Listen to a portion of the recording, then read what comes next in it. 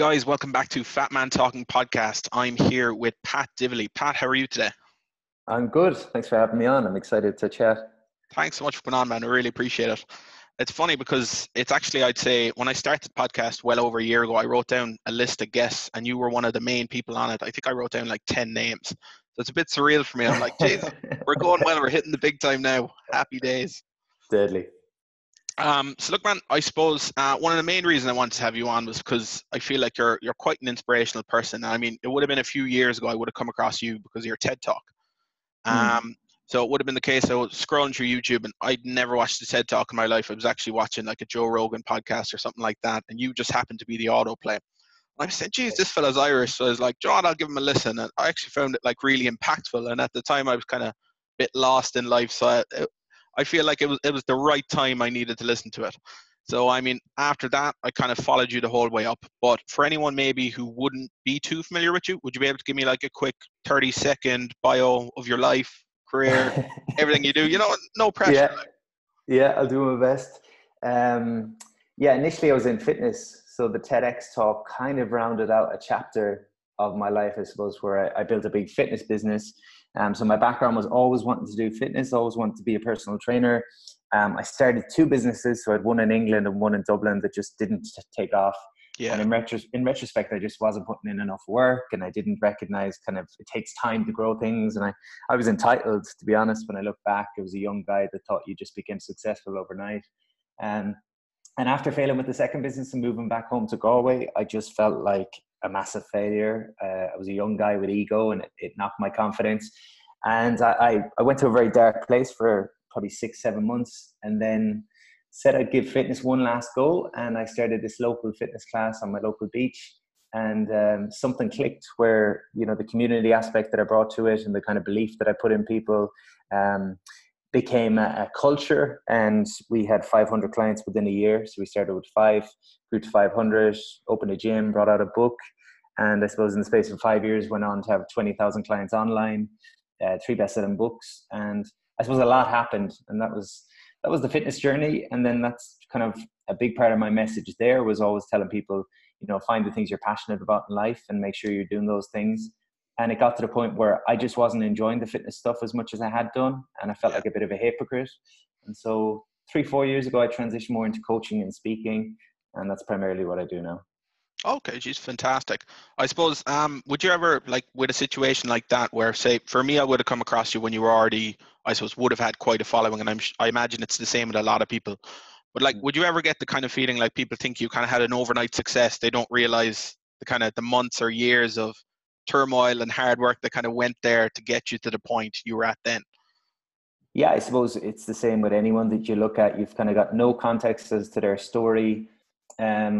Only you know how hard you've worked for things or the opposite. If you haven't worked for things, you're the one who kind of knows that too. Yeah.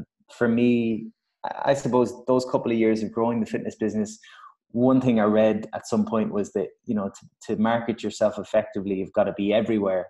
And I took that very literally. And I was writing articles every day. I was doing YouTube videos. I was doing podcasts. I did 100 free talks in a year to get comfortable with public speaking.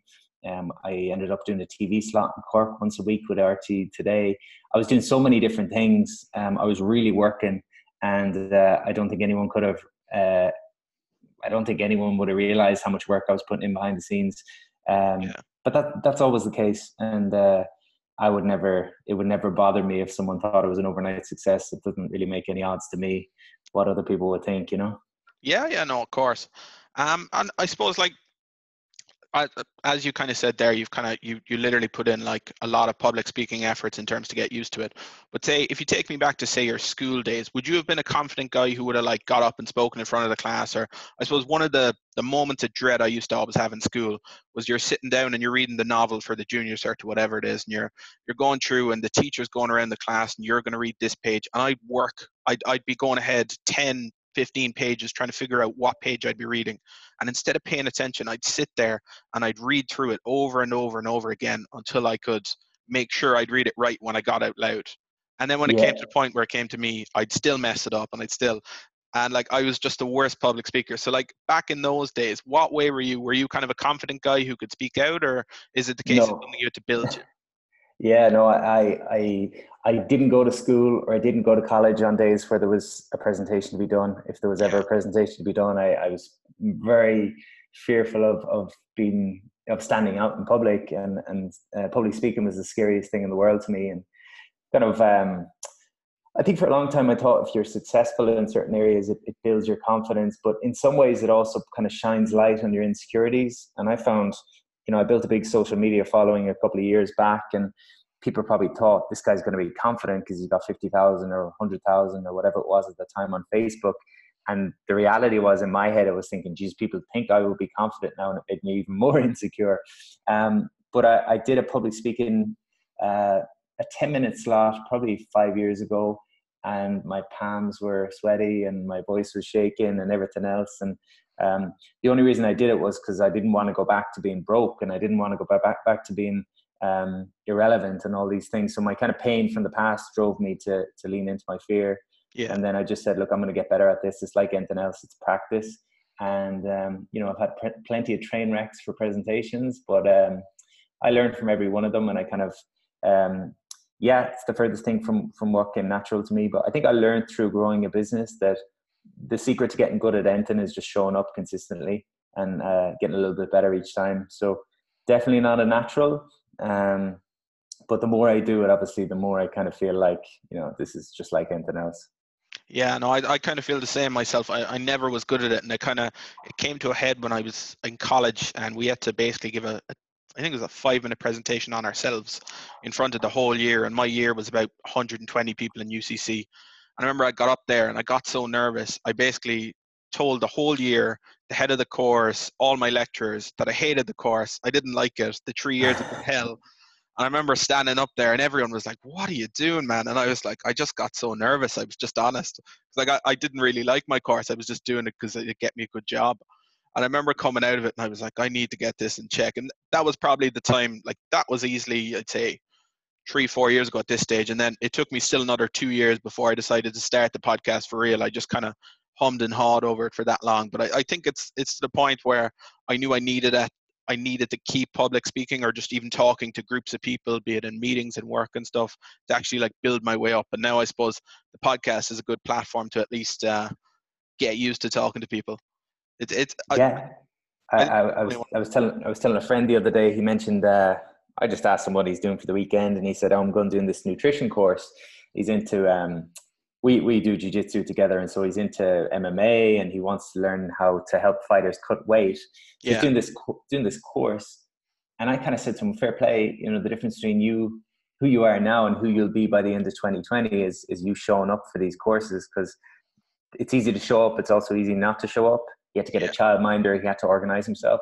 And it's the same thing with what you're saying. You could spend the next 2 years thinking about becoming a speaker, or you just take out the laptop and you start. Like, I would encourage people to take out your phone, put it on selfie mode, record a video every day for 30 days, and don't feel the need to show it to anyone. But the difference between who we are and who we're going to be is just what we do in the day. And thinking about doing things is no good. You've got to actually show up and do them. yeah. No, I think that's the key, and I think it's funny because I think people get embarrassed in terms of working on themselves. They think, no, I shouldn't. It's kind of the Irish mentality, like, no, I shouldn't be doing that. That's stupid. I should just go and be the same as everyone else. And I think it's kind of down to the fact of if there's something you want, and you even if no one knows you're working towards it, but you are, it'll make 100 times the difference compared to if you just sit there and go, I'm just going to be the same. I'm going to sit at my desk and do the same thing every day for the rest of my life. I think it's Yeah, we care too much what people think. It's the biggest fear and the biggest insecurity is what will people think of us. And as I get a bit older, I'm like, I laugh because I follow some young guys that I train with in jiu-jitsu, and they'll put up a post saying, this is for all the haters or whatever. And I'm looking at it and I'm thinking, nobody cares about you enough to be a hater. And it's the same for us all. Like, we think we've got haters. We think we've got this, that, and the other. People are too concerned with their own stuff and with what they've got going on. I don't think any of us have haters, really. I don't think so. I think you'd have to be a pretty like I don't know. It takes like one in I'd say nearly 1,000 people to actually be someone who goes through social media and finds that person who they're going to insult who they don't even know. But like Yeah, I think it is the big fear because you live like so much like even like without being a really like I suppose an influencer or anything like that. You live so much of your life in the public eye where I think people kind of feel the pressure to even post on social media about everything they're doing, even if they don't want to, because that's what their mates do and that's what kind of it's just the norm. like I remember when I started the podcast, and I was thinking, all right, I'd say I hadn't talked to 90% of my friends from school or anything like that in a few years. You know, you drift apart from people in terms of college and work and everything else. I remember Sure. thinking, oh, I'm going to get heaps of abuse now. I said, everyone's going to be on to me now, just being like, what the hell are you doing? And it was after a month, and I was kind of sitting there in silence, and all I got was positive messages. And I was saying, God, I really have a negative view of the world, I think. And still to this day, like, I've never had anyone get on to me and be like, oh, what you're doing is shite. So I suppose, thank God for that. But at the same time, I think you can nearly talk yourself out of anything if you think about it that much. Like, Yeah, when it's ourselves, we tend to take things very personally. But I would kind of look at it and say, there's plenty of social media accounts I would see, and I'd maybe throw the eyes up to heaven, or I wouldn't agree with what's been done. But I don't think anything personally negative about the person. I'm just like, oh, it's a bit daft. You know, it's yeah, the same when people think we're a bit daft, or who do they think they are, or whatever else. They don't hate us. It's just a reflection of their outlook on life, I think. yeah, I think it's a bit of a projection kind of thing. But I mean, like, obviously yourself, you do live a lot of your life on social media. You do have your own podcast, and I imagine being like the owner of your own business and relying on being able to give talks and like all those kind of avenues, social media must be fantastic for that. But like, how did you find getting into it at the start? Was it something you kind of hesitated with, or is it something you just were able to throw yourself into after, I don't know, say a few months of kind of, as you said, recording yourself talking or doing that sort of thing? Yeah, it's funny you talk about, you know, the work behind the scenes that people don't see. And back when I was 12, I built my first website. Oh, You know, no way. I was into professional wrestling, so I remember getting on my dad's Aircom account and building this website. It's still up there, and so I always had a bit of a knack, I suppose, for computers and stuff like that. And so social media came natural to me to a certain degree, and I think I'm a natural marketer. And I was studying a lot of guys in the States and the UK that were good marketeers. And the big thing I learned was you're trying to talk to the person who's a potential client. You're not trying to talk to everyone. And so Yeah. when I started doing Facebook back in 2012, I was the first guy, definitely in Galway, one of the first guys probably in Ireland that was sharing a lot of before and after pictures, that was doing online training courses. And so I was first to market in a lot of ways, which helped me. And yeah, I think I just recognized the value of social media. I had thousands of clients online before I even had a website. And yeah, I picked up some steam. I got to go out to California to Facebook HQ to tell my story out there, and met the Oh, wow. COO, and Sheryl Sandberg. And um, I'm not as good at social media as I used to be. I don't really care for it as much. I put up content, but I don't really put up much personal content. I suppose I do a little bit of, you know, I'm training here, I'm traveling here, but I used to put my whole life up there, and that's just not where I'm at anymore. It doesn't really, you know, I'm happy to share who I am and what I do, but I don't feel the need to overshare anymore, which I think I probably did for a while. Um, but look, it's a great tool, and you know, I think as a business person, you need to think, who is my potential client, where are they spending time? And I knew for me, when I was in fitness, it was mostly women, 25 to 50, that wanted to lose a little bit of weight and build confidence. And where they spend time at that time, it was Facebook. Now it's probably Instagram. And now I work with a lot of corporate clients, so I'm spending time on LinkedIn. But it's just kind of the idea of go fishing where the fish are, and that's how I see social media. Yeah, very good. To be honest, like, I'm pretty sure I have you on most social medias, so I tend to see your posts. I'd say 4 or 5 like different times a day across all of them. But Yeah. I suppose it's handy for me to be able to catch up with what's going on. Now I suppose these days we all kind of tend to be immersed in it in terms of just even having that many accounts, and even if you only checked one for 2 minutes every day, you know, you're taking up a chunk of your day just on social media. But how do you actually, like, in your own day-to-day life, switch off? I mean, would you be like a practicer of meditation, or even just taking time away from the phone for a few hours a day? Like, how would you have any kind of structure in place to make sure that you're also present in your own life? Yeah, I schedule my social media stuff a month or two in advance now. Oh, no So way. most of my stuff is I just sit down for a couple of hours once a month, and I schedule 30 days that it goes up on all platforms, and I don't have to overthink it. I don't have to feel massively inspired every day. I can just I can be a bit strategic with that, and that's Yeah. just so I'm not. You know, I read somewhere that people spend 27 minutes on average coming up with a social media post. It's a lot of time.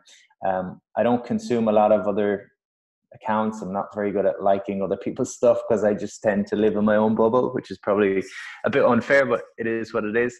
I meditate every day. That's my thing, and I do my jiu-jitsu. Those are the two things that really bring me presence in life, and yeah, I just try to be conscious of the phone. I definitely need to work on it more, but I definitely take on too much information. But I think it's a big thing for our generation and for anyone living today. Is there's so much noise coming in from accounts and from podcast, from everything, that you can sometimes lose your own voice. So I think creating that space through meditation or journaling or time in nature or just doing a sport that you enjoy or playing music, I think it has to be prioritized every day just for general happiness.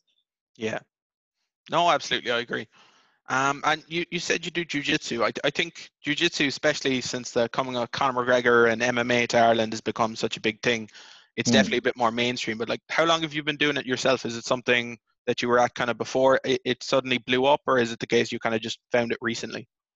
Well, funnily, it was a big thing in my teens. So I mentioned the professional wrestling website when I was 12. I was obsessed with wrestling, and Yeah. I contacted a wrestling school in England. I said, I want to train, but I have to finish school first. What should I do? And they said, start lifting weights and do judo so you learn how to fall without hurting yourself. And the next day I started lifting weights, and that's what got me into fitness. And I started doing judo, and that got me into martial arts. And I actually went out to San Diego when I was 18 for 6 months training in MMA and Jeez. jiu-jitsu. And then when I became an adult, quote unquote, I kind of gave it all up. And I went back to it 3 years ago. So I found myself at 28. I had a lot of, I suppose, external success that I didn't expect in terms of like buying my own house and like having a big following and writing these books and everything else. But I felt a little bit empty. I didn't feel, I just wasn't very inspired. I was in a bit of a slump and decided I had to prioritize something every day that I enjoyed, and always had in the back of my mind going back to martial arts. So probably 2.5, 3 years ago, I went back to jiu-jitsu, and it's been the biggest positive thing I've done for myself in a long time. And like for anyone, I suppose, who wouldn't be familiar with it, like what benefits would you find from it? Is it just the case that it's a good workout, it's a good way to keep fit, or is it like the community aspect of it all? Because I mean, I know people who train it like in different parts of the world, like guys who would have trained it in Hong Kong or New York or even just in Cork, and like what they've always found is in each gym there just seems to always be a good community and a good group of people, no matter where they've been. So I think it's like Yeah. as a sport, it just seems to be something that's quite welcoming to people, I suppose, especially because it's not that mainstream in terms of. I don't like when I think back to when I was younger, it would have been hurling, football, rugby, soccer. That's kind of it. Like that's what you do. If you heard a fella doing anything, maybe karate, taekwondo, but Yeah. jiu-jitsu, it just never would have come into the frame, I think. So now these days that people have that kind of community aspect from it, it's great, really. Yeah, I was at a competition this past Sunday in Dublin, and I bump into so many people that would know me from the fitness space that say, "Hey, I own my own gym," or I'm a personal trainer. And I see a lot of guys that have been in fitness for years that are transitioning to jiu-jitsu. Yeah, And I think part of it at least is when we're a bit younger, we go to the gym to be fit and to be strong and to look a certain way. And it's a lot of young ego. You want to have this confidence in yourself because you're big or you're strong or whatever it is. I think when you get a bit older, your reason for training becomes a bit different. So for me, I found that time when I lost the interest in the fitness business and I lost interest in training myself, I needed to look at, what do I want to get from my training? Because it's not about being big and strong anymore. I want to be healthy. I want to be present. I want to meet people because I had closed my own gym and I didn't have a social circle as such anymore. And I travel a lot. So I want something I can do on the move. And jiu-jitsu kind of ticked all those boxes. So it's definitely something that makes me present. I don't think about the future or the past when I'm doing it. Physically, it's a good challenge. And, you're moving in different ways. It's not just kind of repetitive, patterns that we would do in the gym. You meet incredible people. You get to be competitive to some degree. If you travel, you get to do it. It just ticks all the boxes for me that I want at this time in my life. Jiu-jitsu and mountaineering, those were two things I took up a couple of years ago. And the mountaineering was the same thing. It was being with other people, having time in nature, getting to be present. So I think, anyone who struggles with finding a consistent training regime, maybe look at why what you're doing is not working. And for me, the reason the gym wasn't working anymore was because I'd spent my whole life in gyms and I was just bored of it and it wasn't challenging and it wasn't exciting. And I had to look for what do I need? And I needed community. I needed challenge. I needed competitiveness. and I needed something different. So I think there's a lesson in there. Yeah, that's awesome. I actually find like myself now, I'm kind of struggling to figure out where I want to go. But like in terms of like jujitsu, I think the fear, something like that, is the fitness level. Like as in, do you know, say at a base level for jujitsu, like do you need a certain level of flexibility and fitness going into it, or is it like can you actually just start from a basic level and kind of build up? Like Oh, you can start from anywhere. I mean, the probably actually one of the biggest lessons I've taken from it is just um, the whole letting go of the ego, in the sense of, you could train for 3 years, like I've trained for 3 years at this point, and you might have an athletic rugby player that comes in tomorrow having never trained before, and they'll give you a hard time, and you're thinking, geez, I'm killing myself here. Am I not getting any better? So you can never compare yourself to other people. And with yeah, that being said, you know, your first day that you show up for class is huge, regardless of like whether you're flexible or you're mobile or you're fit or you're unfit. You've done something you've never done before, and that's all it is, you know, and keep doing that consistently. If you compare yourself to other people in jiu-jitsu, you're going to have a hard time, because you've, again, it's kind of like the whole hard work behind the scenes idea again, that like I'll go to a gym, we'll say in New York, and I'll train with someone who's a blue belt. So I'm a blue belt, they're a blue belt, we should be at a similar level, and they'll give me a really hard time, and I'll go home feeling bad about myself. And then the next day I'll log on to social media and I'll see that person has gotten promoted to purple belt, and there'll be a post up saying this person has been a blue belt for 4 years and they've competed all over the world. Now, I didn't know any of that, so I compared yeah, myself to someone without knowing their background. So it teaches you just to like only compete with yourself. So I would say you don't need any level of fitness to start. All that comes, and kind of like what we were saying with the public speaking, the sooner you start, the sooner you start growing and learning. The longer you think about it, I think the more scared you become, or the more intimidated you become by it. yeah, yeah. I suppose it's kind of like the vibe I'm getting from you a lot is that you tend to live your life kind of in your own lane. You're not too concerned with the people around you. And obviously, like yourself, your career. I mean, if you were to look back and say, like, when you were a kid, what you wanted to be, I can't imagine being an inspirational public speaker or a life coach would have been the career path you would have said back then, would it? It probably would have been fitness or sport or something along those lines. Yeah, it was funny. Someone asked recently, you know, are you doing what you thought you'd always be doing? And I said, in one breath, it's the furthest thing from what I thought, because I was the guy who was scared of public speaking, and I saw no possibility of being able to do this stuff in Ireland. I didn't think Ireland would be open to it. But I said, in another breath, I started watching motivational speakers when I was 12 or 13, and I always thought that would be cool. So there's kind of both sides. I always knew fitness. I wanted my own gym. That was all I ever wanted to do. So I did that. But then I think you have to recognize and be honest with yourself sometimes, that the dream that you had often changes. And sometimes people will say, you know, I should be grateful for where I am, and this is what I always wanted to do, so I'm just going to keep doing it. But we change and we grow, and it's the same with a relationship, same with a job, same with everything. Just because you're doing something that's amazing for you now doesn't mean you can't change your mind in a year. And you'll see, you know, an example of that will be maybe someone that goes to college and the course that they're doing is not what they expected, but they're a year in and there's 5 years to go. So they say, I want to keep going for another 5 years because I can't back out now. And you could spend your whole life doing that, being afraid to change direction. But, you know, if you live in your own lane, you're not competing with anyone else, it's okay to change direction all the time. Yeah. I think definitely that's a major theme in my life. I mean, I think I found my point where I found a career in the field I was in that I liked, but it took a very, very long time. And I think it was like years and years of just being like, oh, I hate this job. I need to find a new job. And eventually I settled into a space where I was kind of comfortable and happy and actually something that interested me. But I think a lot of people struggle with that in terms of they feel like they're tied to their job and maybe their families would have a lot to do with that in terms of, oh, I can't disappoint my parents or I can't disappoint those who would have put me through college. And, you know, people kind of feel the pressure. With your family, was it ever the case that they were saying, like, Pat, what are you doing with this public speaking lark? Like, you need to get a good job with a good pension and, you know, you need structure. Were you ever kind of told, you know, you need to be in a 9 to 5, or were your family always kind of like, you know, just do your thing and see how it goes? Oh, I was always told to get a traditional job, and I mean, they, my family recognized I wasn't particularly academic. I didn't particularly take to the books, but they were encouraging me to do some. They felt personal training was too sporadic and too unreliable, and so they would say maybe try to do physiotherapy if you can get into that, because it's similar. You get to work with people, but it's more of a career, and it'll open doors for you. So they would push me to do something that was in the area that I liked, but was more secure.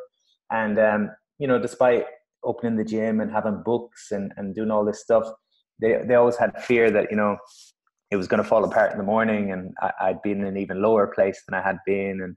And it took a long time for them to kind of say, when are you getting a real job? But now I think they're fairly,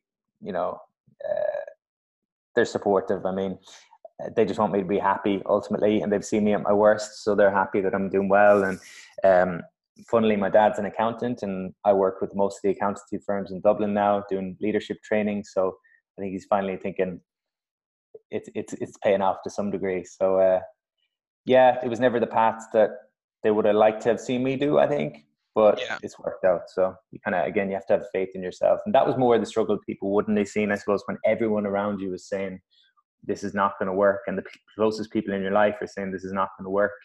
Can you keep going?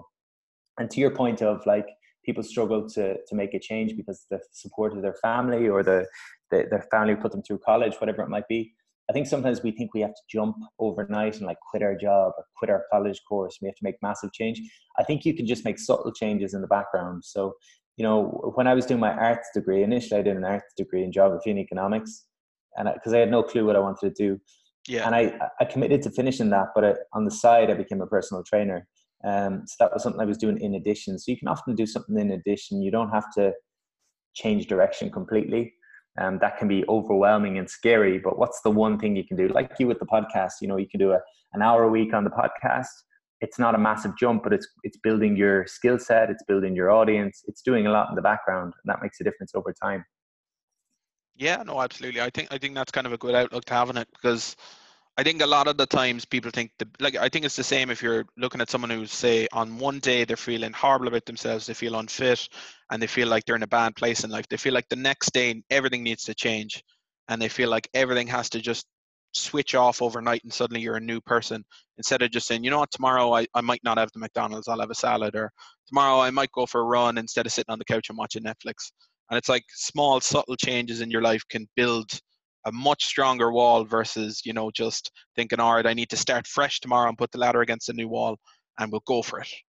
Yeah, progress is progress. And every day you take a step forward, whatever direction that is, that's a positive day. And, everything in nature either grows or it dies. So like, that's the reality of anything, from plants to animals to humans. We're either growing or we're dying, and growth is simply being a little bit better, a little bit wiser, a little bit more content, a little bit more of whatever is most important to you each day, without needing things to be perfect. I think if you can let go of the illusion of perfect, and you can just focus on the progress idea in anything, it can make a massive impact. Yeah, no, 100%. Now, one thing that kind of intrigues me there, you said a few minutes ago, was that you tend to do a lot of the corporate gigs now in terms of speaking to big accountancy firms and stuff like that. And I've worked in companies where people like yourself have been brought in, but I mean, what's the structure like? How do you, I suppose, if you're going into a gig like this, and say it's with one of the top accountancy firms in Dublin, and you have a bunch of accountants who are saying, look, you have to sit in this room for an hour with this guy who's a life coach. Like, do you tailor your stuff to a business setting, or is it the case you just go in and, I suppose, tell your story and hope it kind of, the message gets through? Like, how is that structured compared to, say, if you just have a course of just regular people who've bought tickets and signed up and they want to see you, versus obviously you're in front of a room of people who maybe have no interest in improving their lives or no interest in your content? How does that kind of differ compared to a normal speaking engagement, I suppose?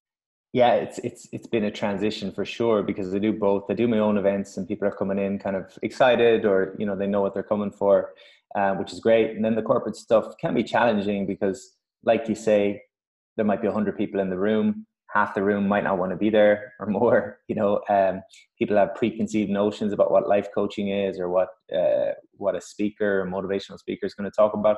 So I try to set the frame pretty early on that I'm not here to tell anyone how to live their life. I'm just going to share some ideas that have supported me and supported my clients. I'll say I'm from a fitness background, and the big thing that I learned over time in fitness is the if you think about fitness as a pyramid, things like nutrition and training and sleep are all important, but the most important aspect of the pyramid is like happiness along the bottom. Like, am I able to handle stress, and be content in my day-to-day life. That's the most important thing. And I'll say I learned that from working with a lot of clients, and I'm just going to share some ideas today that can potentially help you. And I'll say, I'll try to make it fun. I'll try to have a bit of crack with it.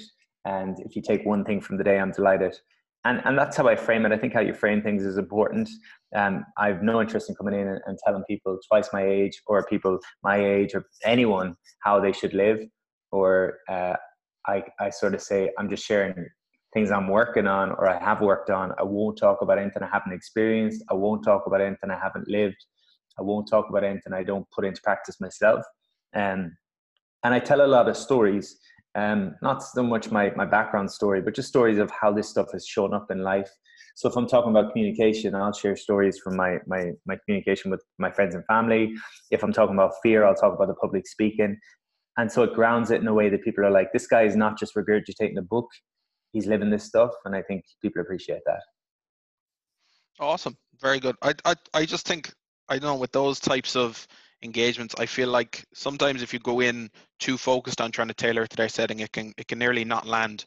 Versus I like how you just tend to tell your story, and whoever it lands with, it lands with. And I feel like that's kind of what happened with me, in terms of I never would have had an interest in, say, ever like thinking, oh, I needed a life coach, or ever thinking, like, I suppose someone in the fitness space would inspire me to do something in terms of a career in IT. You know, it seemed too foreign to me.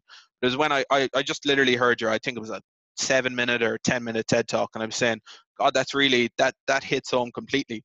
And then the part that really shocked me was, it was actually, I'd say it was about a month after I'd heard that TED talk, and since then I started consuming loads and loads of content. But my dad, who'd be a bit old-fashioned and not that into the internet, randomly came home, and he's retired, and he just kind of does his own thing. He'd be, I suppose, he'd never be a straightforward fish. And he came to me and said, Shane, I was on the YouTube. And I was like, oh, great, Dad. Yeah, how's that going?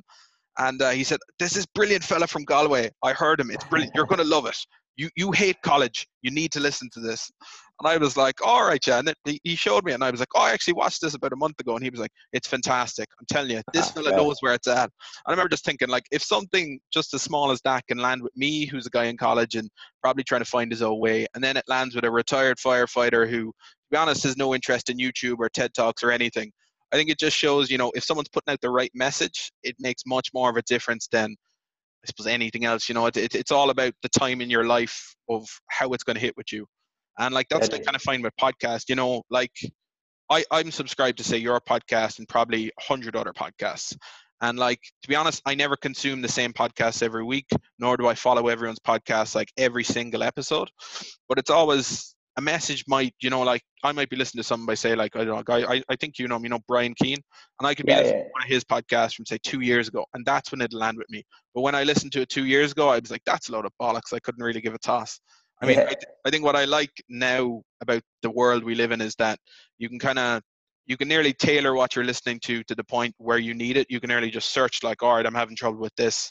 Let's go see what we can find. And suddenly your I suppose your outlook completely changes. And it's just the modern world. It's definitely one of my favorite parts. It grounds me a little, where I know at least if I need to rely on other people, it's not always going to be that day, but at any point you can kind of get into their stuff and figure your stuff out. Yeah, we're blessed with all the information. I think the key is just like application of an idea, so if we listen to a podcast, what's the one thing I can do based on that podcast, rather than just taking on lots of noise? Like, what's the one change? So if I listen to a podcast with a sleep expert, I'll be like, okay, these are nice ideas, but what am I actually going to do? And it might be just one small change. And I think that's really the difference maker, because I sort of say that if we just take on ideas, we're only philosophers, really. We're not, practitioners. And kind of applied knowledge is power, I suppose. Yeah. And do you know the way you said, like, earlier, you weren't someone who'd be mad into school, or you weren't someone who really, like, school landed with, but like now you seem like quite an educated guy, a guy who seems to constantly be improving himself, or at least trying to move in that direction. Like, where did it shift? Was it just the fact that the subject matter didn't land with you, or is it just the case, the point in your life, you're just in a different place where you're open to bringing in, like, learning and kind of, I suppose, educating yourself in different fashion? Like, it just, I always find it kind of funny, because there's a lot of guys I would have gone to school with who hated school, and it was just down to the subject matter. But when they found their niche outside of school, they're some of the smartest, most well-educated people I've ever met. And it's Yeah. like, I would have written that fella off when we were in juniors. I said, he's going nowhere, he's doing nothing. And it just would have been negative mindset. But then when it comes down to it, and I meet him now and we're in our mid-20s, and I'm saying, Jesus, man, you're doing great. Like you found your thing. And I'm always so happy for them. Like for you, how did you kind of move into that space in your life where you were happy enough to take in the education where maybe before it just wasn't something you'd ever really want to do? I think it was that thing of subject matter was important. I would have done well in languages and music in school, but outside of that, I didn't really have much interest. I suppose PE obviously as well, but so there was the subject matter piece. When I got into fitness and I got into nutrition and stuff, I had been studying it for years anyway, just passively in the background, and I thought, wow, you can actually, it just seems so different to be studying something you're interested in. And then on the personal development side of things, I think just the application of certain tools. I would have struggled with anxiety since I've been a teenager, and learning tools that help me to cope with that, it just seems invaluable. And you're like, I want to go down this rabbit hole further. And, you're just thinking, wow, I wish someone had taught me this stuff years ago. So it's a combination of doing things you enjoy and then seeing real world results from things that you're putting into practice. Yeah. And I mean, for you in terms of, say, planning, and obviously you have your career where it's at now, but like, is there anywhere do you have any changes you'd like to make down the line? Is there anywhere you see yourself in a different space, say 5-10 years time? Do you ever plan that far ahead, or do you just kind of take it year by year? I was in Amsterdam a few weeks ago at another jiu-jitsu competition, and I met a friend, and she said, "What's your big goal?" She's like, we're at dinner with a bunch of people that had just done NLP training. So they were all inspired and everything else. And Yeah. what's your big goal? And I was like, I just want to keep doing what I'm doing. I'm enjoying life. If I can keep doing. She's like, no, you have to have a big goal. And I'm like, yeah, I don't really have one. And she just wouldn't drop it, So eventually I just fed her an answer. I was like, yeah, I want to fill the 3 arena for a talk, which was like, I have no interest in doing that. I don't care about that. I just wanted it. She's like, oh, that's so inspiring. And I was like, genuinely, if I can keep doing what I'm doing, keep speaking 7-8 gigs a month, keep doing my jiu-jitsu every day, keep taking time for people that matter to me, keep doing a bit of travel. If I can keep doing that and getting a little bit better in each of those areas, that's literally my plan. And I think as a result of that, I think if you pick the activities and you commit to getting better at them, then the goals just kind of happen. So like I was out in Qatar in the Middle East doing a keynote presentation last month. And that's something I never would have written down as a goal. But by doing 300-400 talks over the last couple of years and trying to get a little bit better, it just came. So I think if you can it's kind of counterintuitive, but sometimes we're obsessed by the goal, but we don't do the things that are required to get the goal. I think if you can get obsessed by the process, so for me, that's show up and train jiu-jitsu every day, sit down and write some content every day. And if I just keep doing that, I think that's how I plan my life. So yeah, I'd have little goals. I want to, travel a lot. I want to train a lot. I want to get my black belt in jiu-jitsu. I want to, continue to be a well-paid speaker and just have a nice balance and lifestyle in my life is the main thing. Yeah, that's awesome. I think it's a funny one because I feel like I always set myself big goals, but then I'll set a path out of how I'm going to get there. But then like sometimes when I fall flat on my face, if it doesn't work, I'm like, oh, you should have just taken it a bit slower, I think. And I like your attitude there where you're just saying, look, I'm going to keep doing what I'm doing. And I suppose daily what you need to do to get where you want to go. And if things shift in a different direction, you seem kind of easygoing enough where you'd let the river take you where it's going to take you. Versus I think other people get very focused on, I need to be here in 5 years. I need to have this done. I need to do these things. And people get very regimented about it. And like that works for some. But I think for someone like me, it's definitely is not the case where I can ever really follow a step-by-step plan. It'll just be I'll kind of follow 3 steps and then I'll kind of wean off in another direction. Go, I think I'm going to do this, and it's I don't know. The focus seems to always kind of drift off. There's 2 things that could help people. One is that idea of, I don't know, if I was to fast forward 5 years and write down everything I want in my life at that point, I'd work backward and say, what does that person do every day? So if I want to be a black belt in jiu-jitsu and I want to be a world-renowned speaker and I want to travel all the time and have a nice lifestyle, what does that person do every day? They train jiu-jitsu every day. They get a little bit better at speaking every day, meditate every day. And then I'm like, okay, I'm just going to do those things. So that's the first thing, is like have your daily practice. The second thing, when you feel you're falling short on goals and it's affecting your confidence, is the idea of good, better, best. So good, better, and best. So I'd say, right, I'm doing a 12-week training plan. A good result in this would be to get to all my training sessions. A better result would be to get to all my training sessions and follow with the meal plan. The best result would be set new personal bests in all the exercises and do my meal plan and do my workouts. So you're saying good, better, and best. And that way you might not get it perfect. You might not hit exactly the target, but you're doing good. So it might be by the end of 2019, I'd like to put €1,000 aside in my savings. That would be a good result. 2,000 would be better. 3,000 would be best. And you're just giving yourself that bit of a leeway that, you know, you don't have to get things perfect. You've got a bit of a buffer there. I think that could be beneficial. Yeah, that's actually a good way to look at it. I think I'm gonna have to listen back to this podcast myself and be like, all right, take notes. Take this, I need to do this, and that's gonna improve shit. Yeah. Now, obviously, at the moment you're competing a lot in jiu-jitsu. Do you have any goals that way in terms of like, say right up to now, have you had, like, I kind of see every few weeks you seem to be getting some kind of a medal here and there. Do you have any like competitions in mind particularly that you want to compete in, that you want to win, or is it just the case you're just, when you're in an area and the competition is coming up, you're able to kind of just apply and go for it? Like, how does that work? The competitions are a little bit like the public speaking was at the start. I don't particularly enjoy them. I feel good after doing it, but I don't like the nerves and the pressure and I just go to a competition and I'm thinking, why didn't I just stay at home and chill out for the weekend? But I always feel better after doing them. So the way the jiu-jitsu works is you've different belts. So you have your white belt, your blue belt, your purple belt, your brown belt, your black belt, five different belts. And you compete in accordance to your belts. So right now I'm a blue belt. My big goal, I suppose, at blue belt is to win double gold at a competition. So win gold in the gi, which is wearing the suit, and the no gi, which is wearing shorts and a rash guard. I want to win double gold in a competition. That's kind of the goal. And yeah, just get maybe a bit more comfortable, maybe enjoy the process a bit more of the competition. There's some people I know that just love going competing, whereas to me it's a bit of a chore, but it's something I feel makes me better. So I do it for the sake of doing it, but I'd like to get a bit more comfortable. That's probably the biggest goal there. Yeah, and is jiu-jitsu the only kind of training you do at the moment, or do you kind of vary in other bits with it as well? Yeah, it's primarily what I do. I did a 12-week stint in the gym recently where I hired a personal trainer and just went to the gym 3 times a week for the accountability. I'm going to start doing that again soon, twice a week. And I do a bit of mountaineering then, so I've climbed some big mountains the last couple of years. So I tend to spend probably 2 months a year in a tent, which is different. But yeah, primarily jiu-jitsu. That's quite cool. Awesome.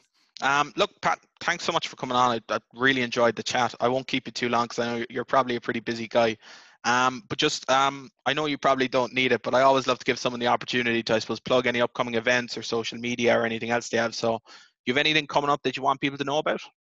Sure, thank you. Yeah, a few bits coming up. So I'm on tour in August and September, 2 different mini tours. I know I'm in Cork in August, and I'm going to be in Limerick in September, and a bunch of other cities. And I'm doing a men's retreat in November, so a 3-day men's retreat that has personal development, breath work, cold immersion, jiu-jitsu, meditation, morning workouts, group dinners, loads of stuff. All that's on my website, so patdivilly.com. Okay, perfect. Sounds good. Pat, thanks so much for coming on. It's been great. I really appreciate you taking the time to come on the podcast. And look, for everyone, go and follow Pat. His content is fantastic. It's definitely made a huge impact on my life. And I feel like if you've not encountered it before, it'll definitely be something that'll land with you. So look, thanks so much, guys.